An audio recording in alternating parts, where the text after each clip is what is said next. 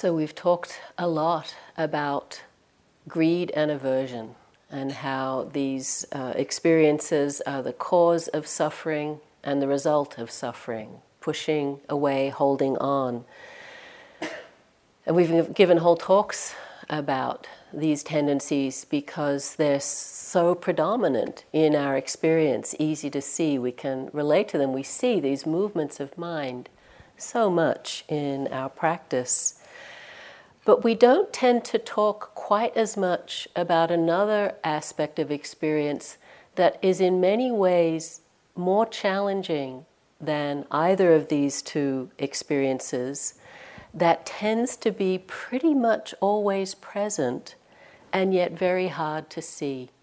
And that is the factor of delusion. Delusion is one of the other of the kilesas, this list of greed, aversion, and delusion. The Pali word is kilesa,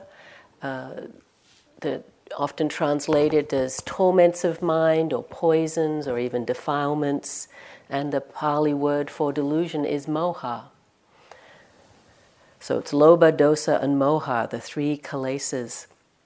And it's interesting that if you reflect on it, in some ways, ignorance or delusion is more fundamental than greed or aversion, because if we saw clearly, we wouldn't be so greedy or aversive. We would understand the way things were.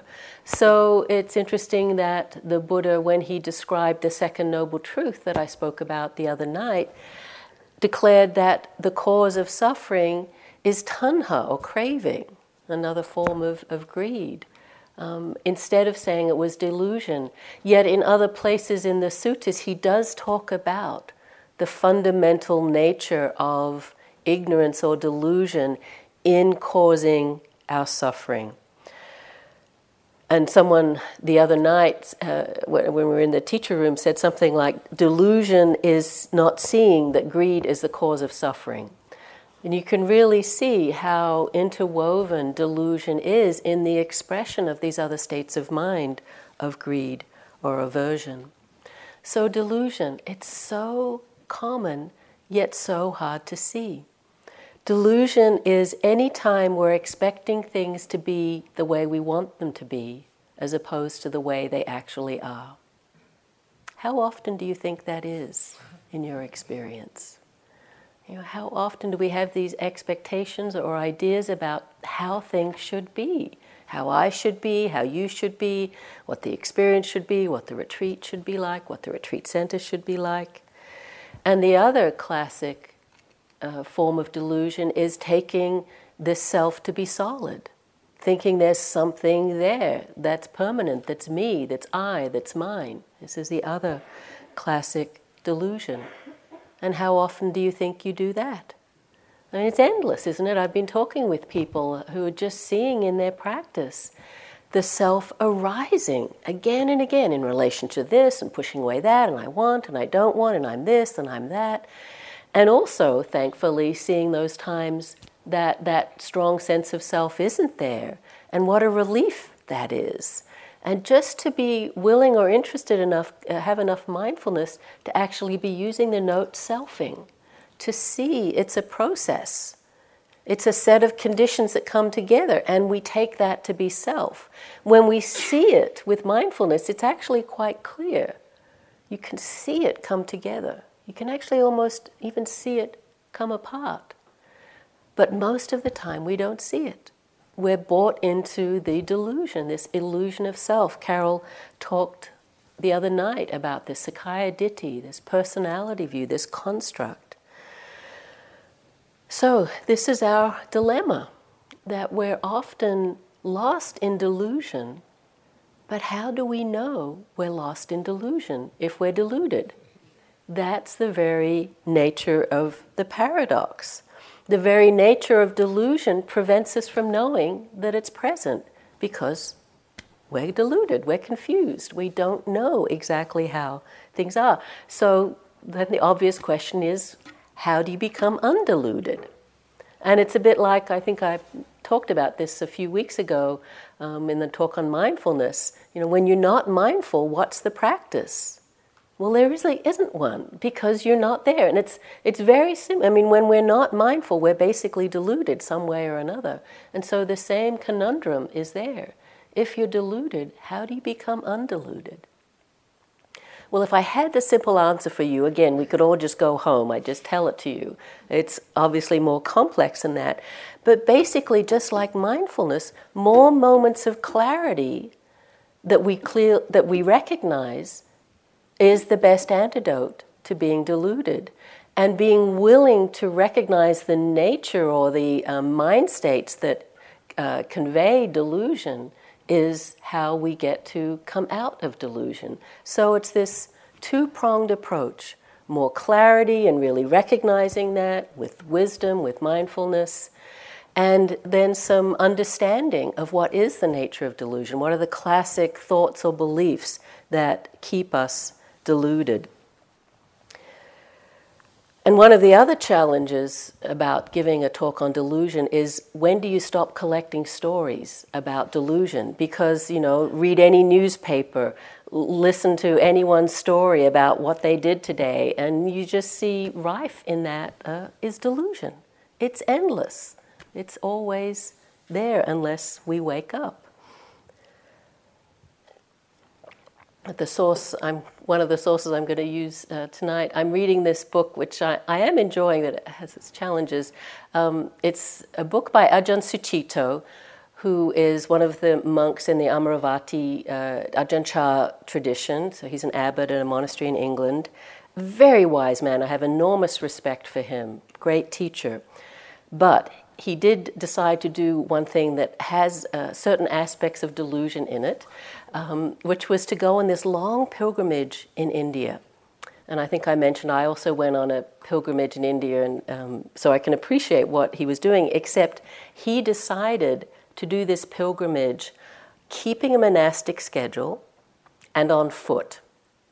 Now, a monastic schedule means he doesn't eat after noon. He basically tries to eat on dana, though he had a layperson with him who would buy some food. Every quarter moon to stay up all night and meditate.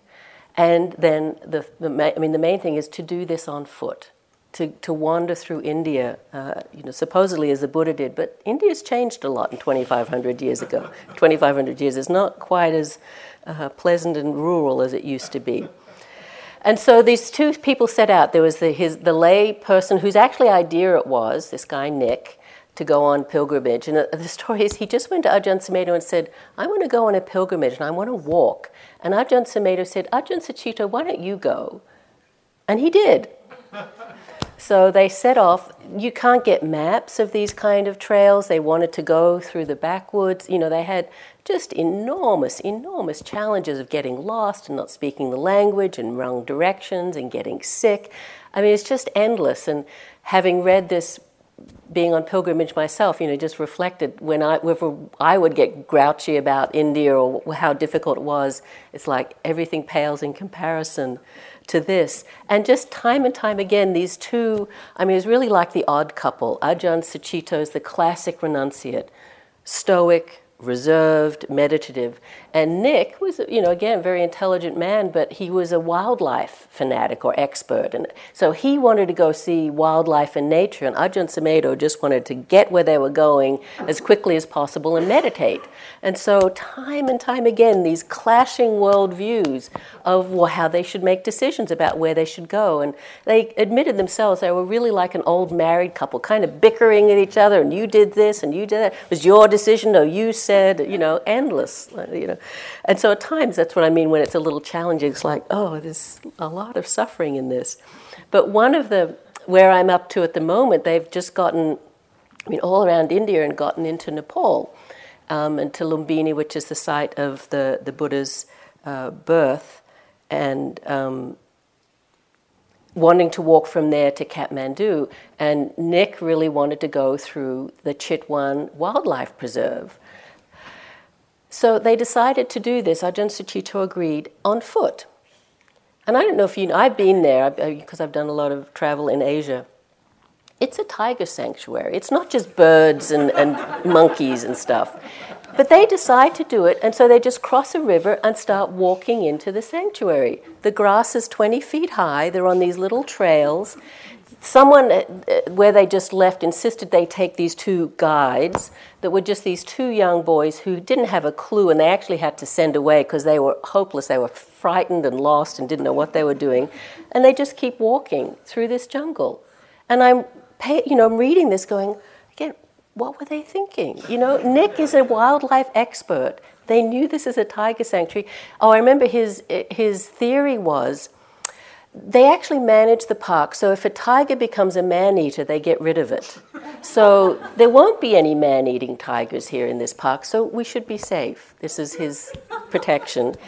And then they go, keep walking, and what they discover is not tigers, but rhinoceros. And I don't know if you heard, rhinoceros are actually more dangerous than tigers because they're very unpredictable, they don't see well, and they're easily startled, and they're huge. So they see these rhinoceros, and what they say is, you should back away quietly and go in. And they're like, oh, rhinoceros. And they're walking up to them. And again, they survive, but you're just reading this going, didn't they read a little bit about what was going to be there? What were they thinking? They survived. This journey is just one thing after another. They actually were nearly killed by bandits earlier on. Both of them got sick a lot. It's just endless. So I just get this little quote from another incident. They did make it to they survived. They made it to Kathmandu, and there was a lot of interest in their journey and themselves in Kathmandu because it's a Buddhist. There is a lot of Buddhism in Kathmandu, so they were going to a lot of places, and Ajahn Sucitto was giving talks and getting quite tired at times because a lot of people wanting attention. And so after this one talk, this journalist had showed up and really wanted to interview Ajahn Sucitto, but they needed to go somewhere else, so it was late at night and they needed to get somewhere, I forget where. So they just left where they were, and the journalist didn't give up. He just stayed asking questions as they left. So this is just this little scenario where there's, I guess, Ajahn Sucitto, Nick, and whoever's taking them somewhere, and this journalist. Then suddenly we plunged off into the maze of downtown Kathmandu. There was a blackout. There was a huge fire glowing in the distance, and the sirens and horns of emergency vehicles were adding to the chaos. In the darkness, it was difficult to see where we were going. Then the lights of a car would be coming towards us, and we'd have to scatter and dodge to avoid it. But the reporter was keen. He stayed right with me, asking questions about Buddhism as we jogged along. When was this going to end, I thought. Eventually, I was throwing him answers that were getting more and more curt and direct about the need to base Buddhism on awareness in the present moment, which was in darkness and sirens and flashing headlights and with danger and irritation and trying to talk sense. Then something came home. It was always like that. Wanting to get away from chaos, in other words, anything that deviated from my own attitudes, interests, and responses was the real problem. But the world was always going to be other than my attitudes and responses. And so with great humor, the struggling stopped, and that endless journey through so many people found its own center. And that was just, again, a little turning that happened to get throughout this book where he would stop struggling, stop trying to make it other than it actually was. The world was always going to be like that, always presenting us with chaos and not being as we wished. And when we struggle with that, it's suffering. When we turn towards it and see it, this is actually the way to freedom. So delusion happens when we're out of touch in that way. When we're lost, we're disconnected, we're in denial, we're confused.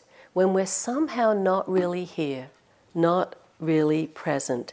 And you can see how the kilesas that I spoke about are just strategies to try to avoid suffering that actually cause suffering. So greed tries to hold on, aversion pushes away, and delusion denies or avoids, withdraws a little from experience, doesn't connect.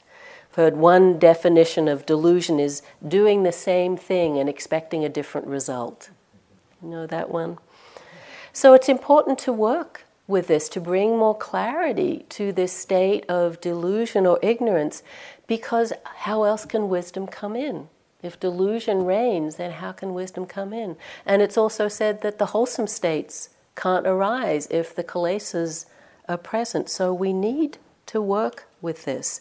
The challenge is the nature of delusion as a kind of chameleon. It's that little lizard that changes its color to match what it's on. You can see how greed and aversion are fairly clear. We can feel them. The aversion is usually painful. The greed perhaps has its pleasantness, but if we're really attentive, we can see the way it causes suffering. Delusion loses itself, or masquerades or manifests as all of these other mind states, kind of supporting them in some way and expressing itself through them. And so that's the challenge. Often we're aware of what we think is happening, and what's underneath is this chaos of delusion, this misunderstanding the way things are. There's a great text I think we've referred to a couple of times called the Visuddhimagga. Translation is The Path of Purification, written by Buddhaghosa in the 5th century. And it's this huge, thick book that's a manual or a compendium of all of these different Buddhist teachings and practices. It really has all this amazing information in it. And one of the things that Buddhaghosa talks about is how that the 3 kilesas express themselves through what he calls the 3 character types. And he says that as individuals, each one of us has a tendency towards manifesting more often one of the kilesas. So there can be a greedy type, an aversive type, or a deluded type. And it's a very, very simple psychology. It's not 21st century Western psychology in all of its nuance and depth. But in its very simplicity, it actually can be quite helpful just to understand how our mind works and how others' minds works. And what we have to recognize as we talk about this is, it's not something to land in and create another self around, I'm this way, you're that way, but to actually use it to help us understand this conditioning. And I heard someone, I think it might have been James actually, say when we were talking about the character types, that you can tell what type of person they are by how they respond to hearing about the character types, especially if this is new for you. The aversive type says something like, I hate these types. They really limit me. I don't like hearing about them. And the greedy type says, I want to learn more about this. This is really interesting. How can I figure this out and really get on top of this? And the deluded type is, what type am I? What's happening here? So again, just to use it if it's helpful or if it opens something up for you. But for me, it did bring some clarity in or some understanding in to both understand my own mind, but also as I'm working and interacting with people, just to see these kind of tendencies. And it depersonalizes things a little. It's like, they're not doing that just to be annoying. It's just that they're, an aversive type or a greedy type or a deluded type, and can understand, how the dynamic between people might work differently depending on which type is present. Now, the reason that these types are in this manual of Buddhist practice and meditation is that Buddhaghosa said, dependent on what type you are, you can determine what type of meditation, practice, and situation you should have. And I also always feel in reading this that Buddhaghosa must have been a greed type, because they always get the best press. So I'll read you a little bit. This goes on for pages. I'll just read some little excerpts from this about how you're supposedly meant to distinguish the types. So, he goes into all kinds of things about your posture, how you eat your food, how you sweep, how you sleep, how you meditate. So this is just a little excerpt. The greedy temperament walks carefully, puts his foot down slowly, puts it down evenly, lifts it up evenly, and his step is springy.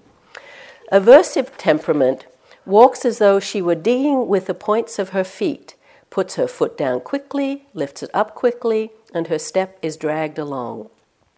The deluded type walks with a perplexed gait, puts his foot down hesitantly, lifts it up hesitantly, and his step is pressed down suddenly. The stance of a greedy type is confident and graceful. That of an aversive is rigid. That of a deluded is muddled. Likewise in sitting, the greedy type spreads her bed unhurriedly, lies down slowly, composing her limbs, and sleeps in a confident manner. When woken, instead of getting up quickly, she gives her answer as though doubtful. Aversive type spreads his bed hastily anyhow. With his body flung down, he sleeps with a scowl. When woken, he gets up quickly and answers as though annoyed. The deluded type spreads her bed all awry and sleeps mostly face downwards, with her body sprawling. When woken, she gets up slowly, saying, So, I don't know if that's helpful, but that's what it says there. But the basic thing you want to check out to see if you're still unsure which type you are is your reaction when you're confronted with new situations. Do you look for what you like? Do you just instantly notice what you don't like? Or do you not have a clue that you're even in a new situation, basically? Do you know that you're even there? So it's that basic tendency of wanting to hold on, push away, or not connecting. You can see that playing out. Now, the payback in this book, this practice manual, the greed types get it in the end, is that to balance these tendencies of mind, each of the types should have different meditation situations. So, for the greedy type, their meditation hut or room should be a decrepit shack, splattered with dirt, full of bats, bleak, threatened by lions and tigers, bed and chair are full of bugs. Garments should have torn off edges with threads hanging down, harsh to the touch, soiled and hard to wear. So sorry about that, greed types. The aversive type, however, should have a hut that's well proportioned, brightened with various kinds of paintings, adorned with flowers, a canopy of coloured cloth, pretty, sweet-smelling, makes one happy and glad at the mere sight of it, and the clothing should be of the finest cloth. So basically it's to balance the tendencies, to help the mind stay in balance. And it's interesting for the deluded type needs a place with a view, not shut in, for her mind becomes confused in a confined space, and it should also be beautiful like it should be for the aversive. And I have a good friend who's a very intelligent woman who's a deluded type, and she said that's really true for her. If a space is cluttered, it really affects her mind. So she needs a lot of space and openness in her environment. So maybe you'll go and readjust your room when you get back to see if you need some balancing happening there. So as I said earlier, it's not about identifying, it's not to create another self. Oh, I'm an aversive type or you're a deluded type. It's not about that. And to really see that at any one time, any of those tendencies could be expressing themselves. We all have each of them. And depending on conditions and our mental states, different aspects could be greater or lesser in predominance. But it is interesting to just kind of depersonalize these tendencies of mind, this conditioned responses that we have. Just say, oh, that's aversion, rather than I'm aversive, that's aversion showing up, and to kind of recognize it more clearly. When I first heard about these character types, I was quite sure that I was a deluded type, that, I looked at my experience, I thought, I don't have strong opinions. I have quite a bit of equanimity. I don't like to get into arguments. I don't like to be confrontational with people. I didn't feel I was very clear. But my dear friends, many of whom are here up with me, have convinced me that that is not the case, that I'm actually an aversive type. And it took a while to adjust to that shift in how I related to myself. But I had to recognize, yes, there is a good deal of aversion in my temperament, but it's been helpful. Instead of deluding myself that I was deluded, I can actually see, that aversion can be a response that I have kind of without thinking about it. And again, it's not aversion as in anger or being harsh, but just a kind of no, or an unwillingness to open to new ideas or new possibilities. And so I've really taken that up as a mindfulness practice to see, when I'm in a new situation or in a meeting where ideas are being discussed, if I find myself just looking for why things won't work or what's wrong, to just take a moment and sit with more of a sense of possibility and openness to what's being offered rather than just closing down.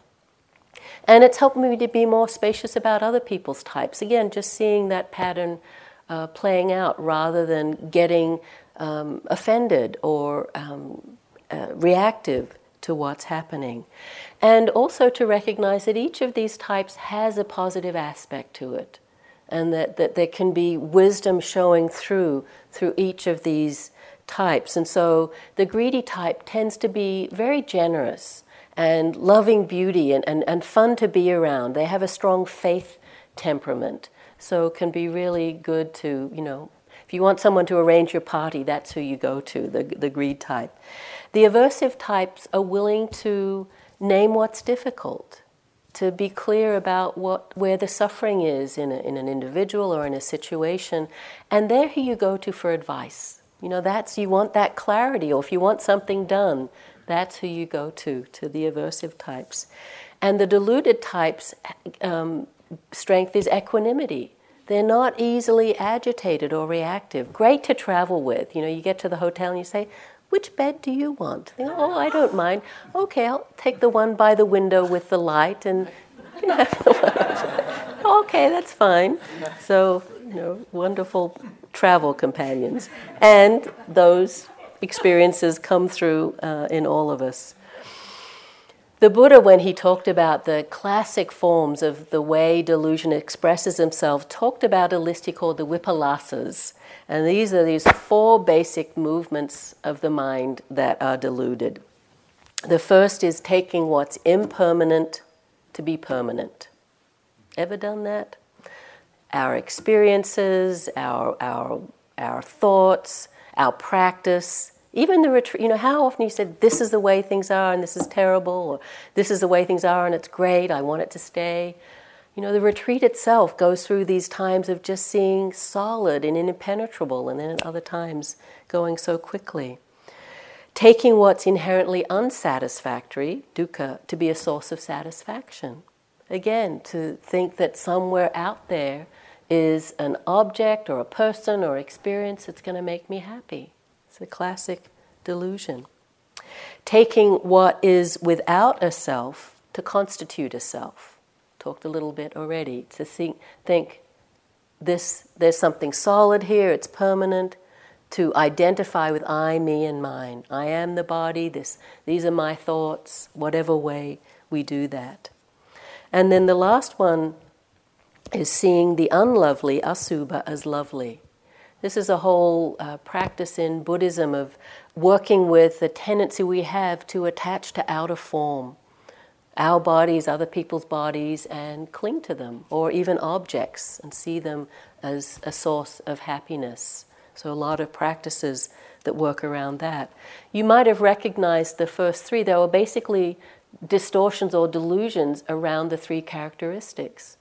Not clearly seeing impermanence, unsatisfactoriness, and not self as being actually the way things are. So the vipalasas are the distortions of that. And then the last is really looking at the way we grasp onto things and try to find happiness through them. So these are the classic forms of delusion that play out all of these different ways, whether on very, very subtle and refined levels or really gross, grabbing hold, trying to make things be the way they want them to be. So this happens when we're in this deluded state. We don't see clearly. We're in the fog, we're disconnected, we don't know what we're feeling or experiencing. It doesn't mean we're not intelligent. It's not talking about that kind of functioning of mind. It's some basic disconnect or misunderstanding about the way things are, and just not kind of tracking our experience or being clear enough about what's happening to respond appropriately. So it can be really simple little things. I was at the movies just the other day with some friends who shall remain nameless, and when we came out, one of them realized that the whole time they had had their prescription sunglasses on. And we kind of looked and said, "You didn't notice?" She said, "Well, it seemed kind of dark.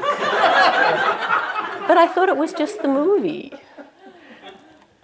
You know, it's just things like that. I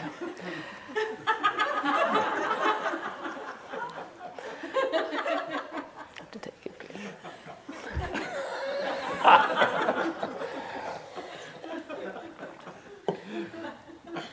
Nameless, shall remain nameless. To explore this, I think I've mentioned before, I lead a program called Dedicated Practitioners Program at Spirit Rock, where it's a 2-year program, and the retreats are interactive, and they're very lively. We really try to bring the practice and the teachings alive. And when we do the retreat on the kilesas, exploring them, one of the things we do is have what we call panels. We've taken this from the Enneagram, if you know that thing, where there are character types, and you get self-identified representatives of the different character types to step forward, and then we interview them and just see it's how they view the world, what their relationship to the world is. So we did this at this one retreat, and did a greed panel and an aversion panel, and then we did a deluded panel. And it was just interesting with the deluded people. You see it's not individual. There's this whole range of how people manifest, and yet their underlying or basic responses to things were the same. So we'd say, "How do you go about shopping?" And they all kind of squirmed and said, "I hate shopping. I can't go shopping.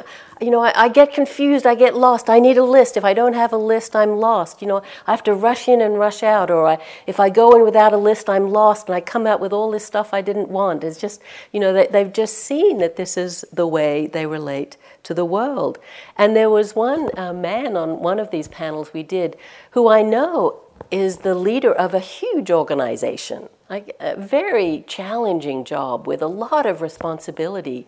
And he actually talked about the fact that being a deluded type helped him, because when dramatic things happened, and in this business, very dramatic things could happen, because he wasn't quite in touch with his feelings, he could actually really respond with what needed to happen. And everyone else was in a panic. And he could be very quietly and efficiently responding and taking care of the situation. And it was only afterwards it would catch up with him, and he would feel the impact of what he had been through. So it can be very helpful. He also talked about how he related to shopping. He said, a lot of people often compliment me on my clothes, but I can't take much credit for it, because I realized the only way I could get dressed for work was to have a personal shopper. So I go to one of these big department stores, and I have my personal shopper, and she says, "Now buy this, this, and this, and put this shirt together with this tie, and wear this, for this long, And so I hang these clothes up in my cupboard like this, and I just take out this outfit and I put it on, and it works." He said, "I don't have a clue, but it basically, people compliment me on it, works." And so every now and then I just go, and she tells me what to wear, and that's what I do, and that's how I deal with the shopping thing. And we went on a little, and then he got the microphone back again. He said, "I have to addend my story a little." He said, "I don't think about, that I need to go shopping. She calls me and says, you need to go shopping. You need some." And, that's how it is for him. So this is delusion operating.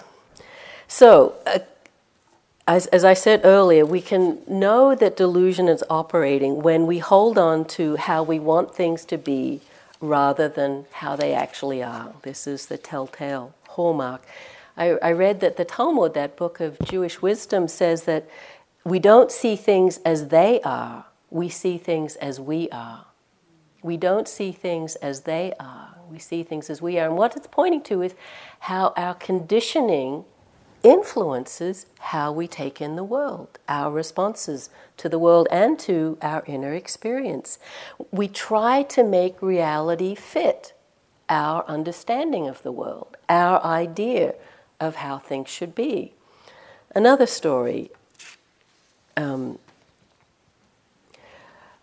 When I come here all the time I like to go hiking in nature, and when I come here, I don't live here, so a lot of this area is new to me, so I like to find new places to go hiking, and I've accumulated, different trails from the internet, or I got a guidebook, a little local guidebook of places to go, and I, again, took a few people who are sitting here with me. I'm usually the leader of saying, let's go here or there, and I had my little guidebook, and we all set out on this hike. And I always find that the hardest part of a hike is the beginning, isn't it? Finding the trailhead and making sure you're on the right trail. So, the guidebook said go hunt 500 yards or however, and then the trail should go right, and then you'll see this and that. So we're trudging along, and it seems longer than 500 yards, but, we're still hoping we're on the right trail. And then the trail veers a little to the right. It's like, well, maybe this is what they were talking about. We keep walking, and then it says, and to the right you should see a pine forest, and the left you should see a swamp. And we're kind of, well, there's a pine tree, and it's a little damp over there. We must be on the right trail. And I really saw in this that I hate, one, admitting I'm wrong, and two, going back. So I kept wanting to make the reality, what we were seeing, match what it says in the book. You ever done that? And the longer we went, I finally had to admit we were perhaps on the wrong trail, but then I really wanted to imagine that this trail would loop around and we'd still come back to where we wanted to be. And luckily, wiser heads prevailed, and at some point we turned around, and when I looked on the map, we had, veered off and gone in completely the wrong direction out of this insistence that, reality match what I wanted it to be. It's endless. I often turn to a newspaper column called News of the Weird for stories about this. That is just all these examples this guy collects from the newspaper. But I've done that a number of times. So this time I went to the Darwin Awards. That's I don't know who it is, a group of people who every year select some story from the news, and it's called the Darwin Awards because basically they're improving the gene pool. They're so crazy that they kill themselves in these adventures. Most of them are too gruesome to tell, so I chose one that wasn't like that, but it came third in 2009. So this is from a Darwin Award. It actually doesn't improve the gene pool, so it's not that, but it's still funny. After stopping for drinks in an illegal bar, a Zimbabwean bus driver found that the 20 mental patients he was supposed to be transporting from Harare to Bulawayo had escaped. Not wanting to admit his incompetence, the driver went to a nearby bus stop and offered everyone waiting there a free ride. He then delivered the passengers to the mental hospital, telling the staff that the patients were very excitable and prone to bizarre fantasies. The deception wasn't discovered for 3 days. You might feel that's kind of happened here. I'm not meant to be here. Let me go home.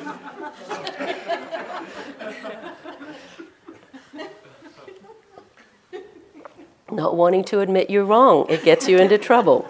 Gets other people into trouble too. So we want to believe our view of the world against all the information that's coming in that says it's perhaps not so. We want to believe our views and opinion.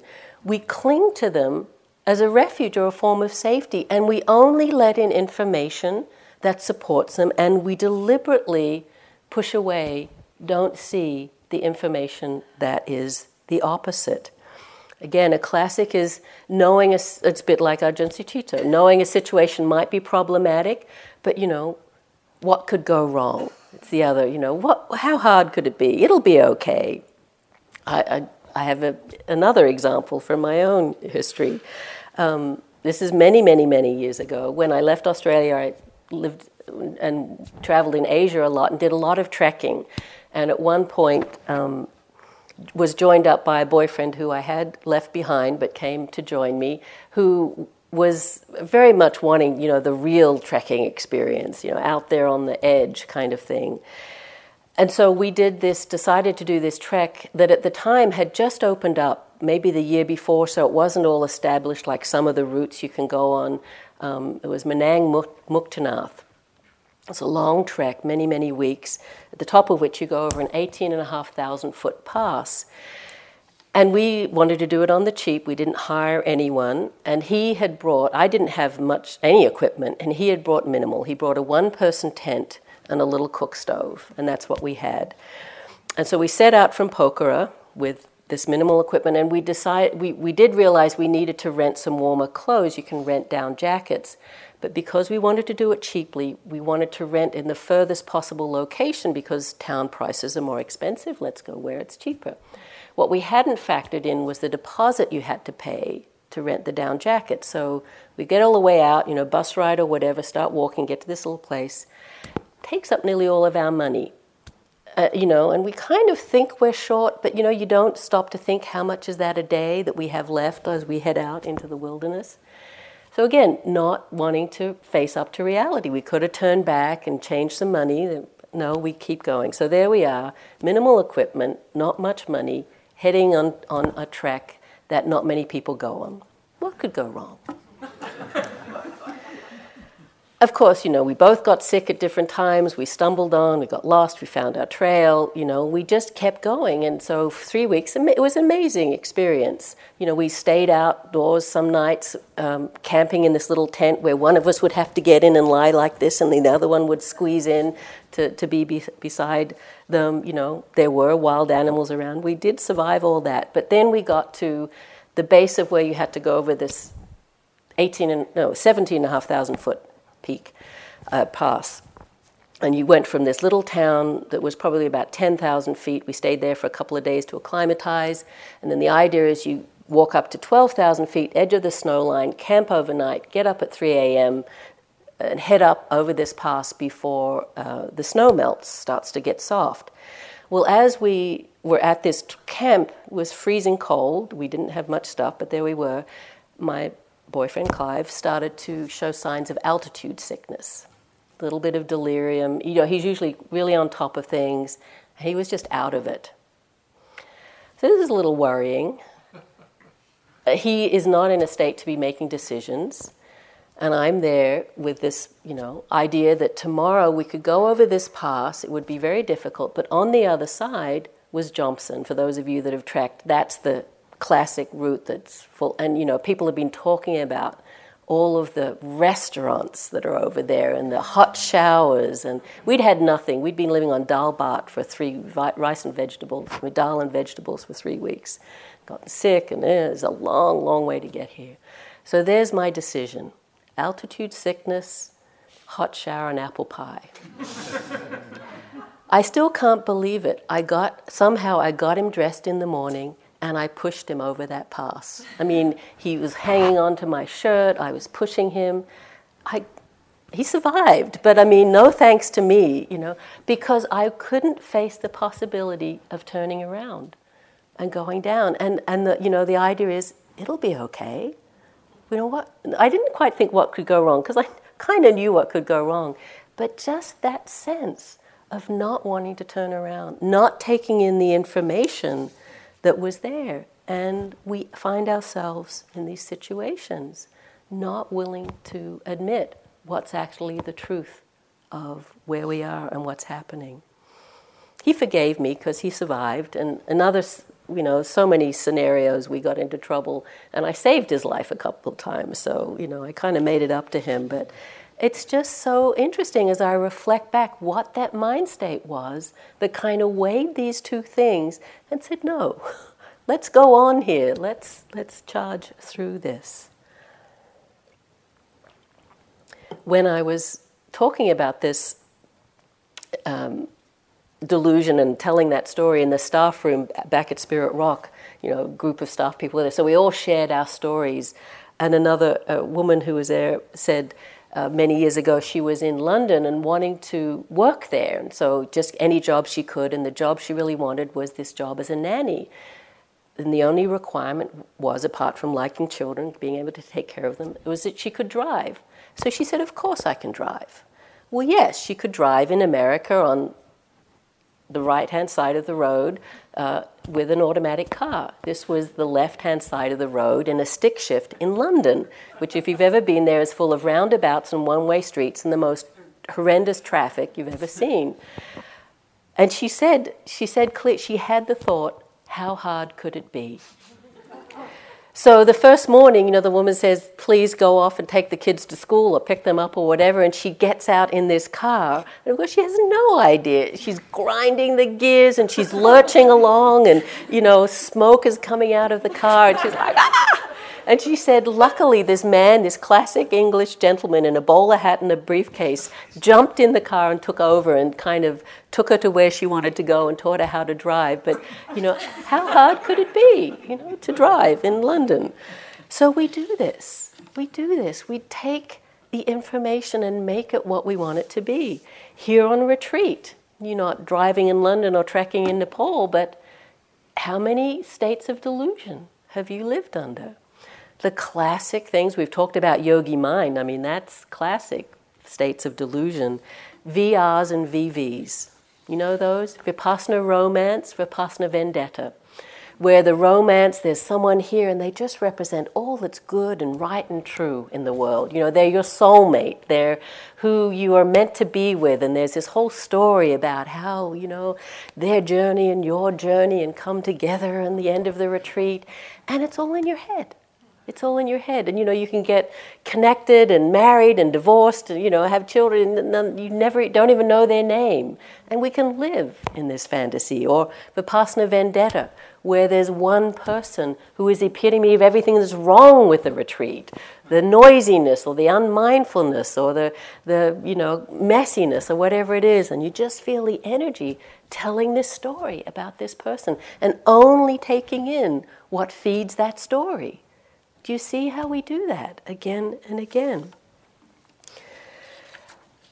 Another classic way delusion gets perpetuated is through doubt. When we're questioning, what about this practice? What about that practice? Should I, do this or do that? And we just get lost in telling ourselves stories about how it should be or how it shouldn't be, to really see how doubt is a delusion factory. We just get lost in our stories or ideas about things. And you could see that basically all judging, inner or outer, are forms of delusion because we're making a story about how things are that's not based on reality or doesn't see the conditioned nature or all of the factors that are at play. Another area that delusion can really manifest is when things are neutral. We talked about Vedana, pleasant, unpleasant, and neutral. Well, pleasant, unpleasant, we kind of know that terrain. It calls our attention. But neutral is where we space out, where we get lost in the subtlety of experience. But we can often see when we're not strongly caught in greed or aversion, the delusion actually ends up running the show. We get lost in our stories about things. And we can almost have an idea that if there's not some drama going on, that practice isn't happening. So we deliberately either stir things up or go into fantasy, tell a story about something, whip things up a little. Can see how we do this, that when things get a little calm, when they're in this more neutral terrain, the mind doesn't like it. We're so used to the agitation or the wanting that we don't stay connected. So when we have these experiences, we think of them as being boring. We're not interested. And so delusion can then kind of take over. And so part of the training to work with delusion is to stay clearly connected when things get calm and quiet, to actually investigate these kinds of experiences We've talked about this already, that it's not actually a lack of something happening and wrong or boring. This might be an experience of calm. This might be an experience of equanimity or tranquility or peacefulness. It could even possibly be contentment. And this is, I've talked to a few people about this. This is such a, again, unknown experience to us. Can we really trust being content with how things are? To be knowing experience clearly, have it not be dramatically one thing or another, but just this quiet contentment. If we can trust that, understand and know that, delusion doesn't have so much a way in. We're connected to this simple experience of calm or quiet and contentment. Ajahn Sumedho, when he talks about this, says, if you start with avidya, that's delusion or ignorance, you'll always end up in suffering. And basically he's just shorthand for the wheel of dependent origination that we've talked about a little bit. The beginning is ignorance, the ending is suffering. It goes through those other 10 links. If you start with ignorance, you'll end up in suffering. But he says, if you start with wisdom, then you'll end up in freedom or happiness.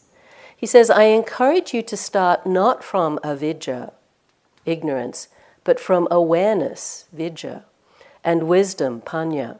Be that wisdom itself, rather than a person who isn't wise trying to become wise.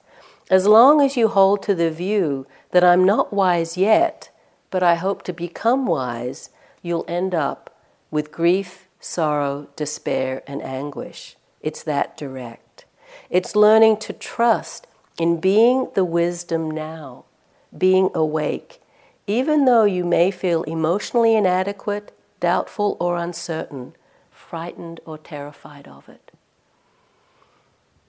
It's quite a radical statement. Trust in being the wisdom now, being awake, even though you may feel emotionally inadequate, doubtful or uncertain.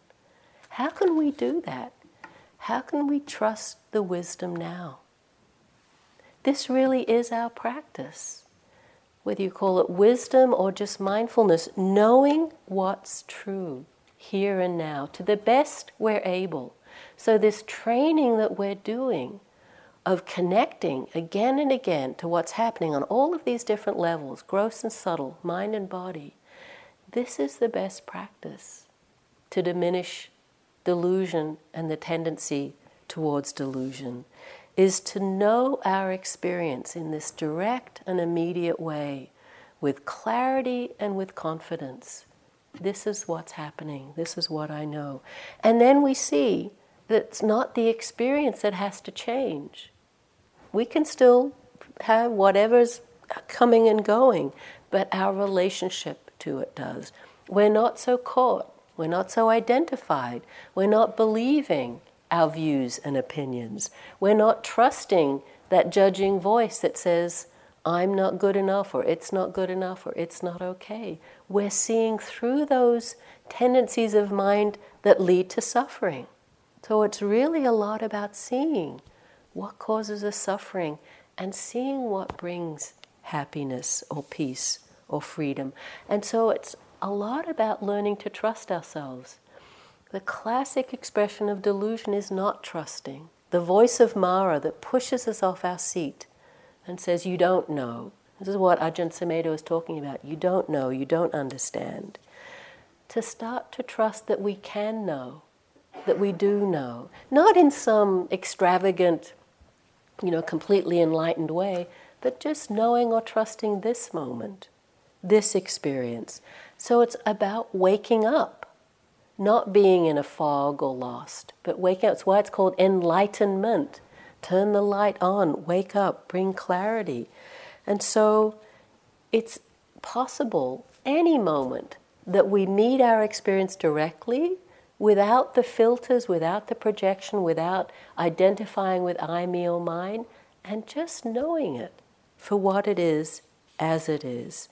Even if the experience is challenging, even if we see we want to hold on, or we want to push away, or that's so comforting to grasp and say, I know, that it's bad or right or wrong. To just come to more this inner knowing that doesn't grasp or push away, but opens to. This is from Ajahn Chah, that wonderful book, Still Forest Pool. As I see it, the mind is like a single point, the center of the universe, and mental states are like visitors who come to stay at this point for short or long periods of time. Get to know these visitors well. Become familiar with the vivid pictures they paint, the alluring stories they tell, to entice you to follow them. But do not give up your seat. It is the only chair around. If you continue to occupy it unceasingly, greeting each guest as it comes, firmly establishing yourself in awareness, transforming your mind into the one who knows, the one who is awake, the visitors will eventually stop coming back. If you give them real attention, how many times can these visitors return? Speak with them here, and you will know every one of them well. Then your mind will at last be at peace. He's saying, take this seat. Not the one in a week from now or the sitting you had that was so great, but this seat, here and now. It's the only one around. And trust the wakefulness that's here and accessible in the here and the now. Let's just sit in this seat, in the here and now for a moment.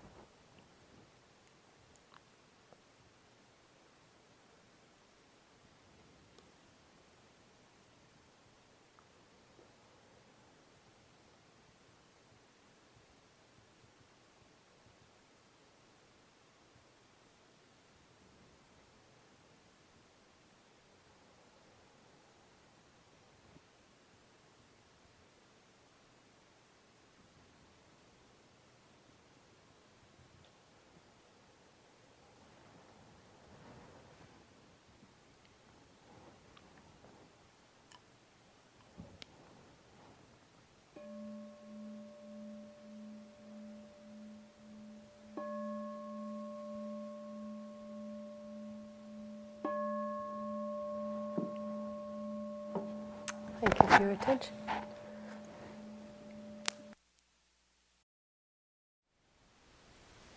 Thank you for listening.